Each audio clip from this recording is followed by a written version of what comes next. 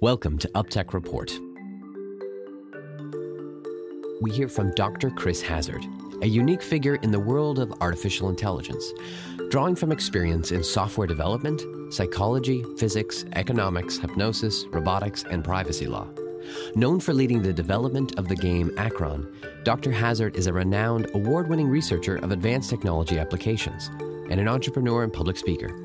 In this interview, Dr. Hazard offers some startling revelations on how artificial intelligence and machine learning can inadvertently expose sensitive and personal information, even when that information was not willingly offered. He begins by telling us how important it is to fully understand this new technology. AI right now, it's very easy to overhype it and also very easy to dismiss it.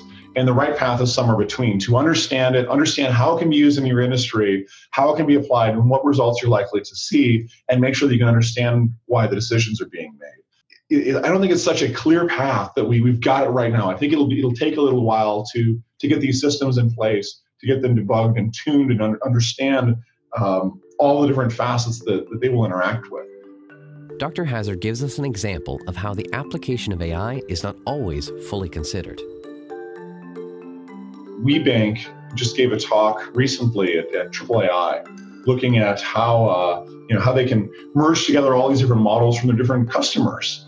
And it's great. It's really powerful in a lot of ways. But at the same time, it's like all that data is being pushed together in ways that we don't know where it is. If your data is in a decision tree, or like let's say your data influenced a decision tree in some way, in this random forest or in a neural network, it approximated you based on some part of the function. Maybe it approximated you more than somebody else because you were a more influential data point for some specific example.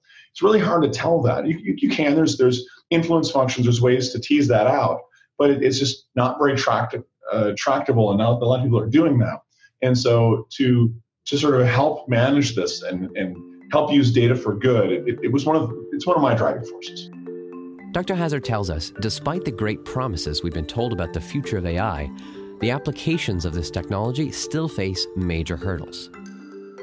If you train a self-driving car on 1 million miles of driving on a highway, and you have no accidents, nothing unusual, great, it can drive on a highway. But what happens when there's a snowstorm? What happens when you're in a city driving uphill and there's a road that is half cobbled, half not, because you're in Boston or Pittsburgh or some old city, and it's snowy and icy, and all of a sudden the car in front of you has its brakes on and slides into you, and you could have easily avoided it.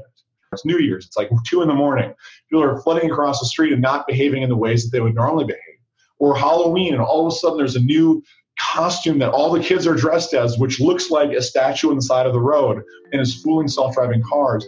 And Dr. Hazard cautions us, it's precisely because there is so much work left to be done with this technology that it's so important we understand its distinctions, including the difference between AI and machine learning. I prefer to take a little bit different approach to defining AI and machine learning. And I tend to define it on 2 axes. We've got the classic exploration versus exploitation trade-off in AI. And this trade-off is if you don't know something and there's a lot of unknowns or unknown unknowns, you have to go find out what are the answers to all of those. That's the exploration. Exploitation is when you know some things and if I just do this a few more times, I'll get an expected result that might be very good. And so, where do you draw the line between those two, and how do you trade those off? And there's been thousands and thousands of papers examining that, and it's got other names as well that are closely related. Like it's related to the variance bias trade-off in statistics for models as well. And the multi-arm bandit problem in game theory, there's a lot of related work. So that's one axis. The other axis I would define it on is are you trying to achieve goals, or are you trying to achieve accuracy? And so the difference here is, are you working with data, or are you working with rules and causality? Accuracy isn't the only thing. You need to know why it was made. Finally, Dr. Hazard describes some shocking ways in which very personal and private information could be discovered and exploited, all from just playing a video game. If you are undervaluing or overvaluing positive utility events, so what that means is that if there's a positive outcome in a game, like, oh, I got this reward, I got this treasure, Oh, that's really awesome. I really value that. But if I lose this thing, or if I gain this one coin or whatever, it's not that much. It turns out that according to one study, that depressed people more accurately value positive utility events than non-depressed people.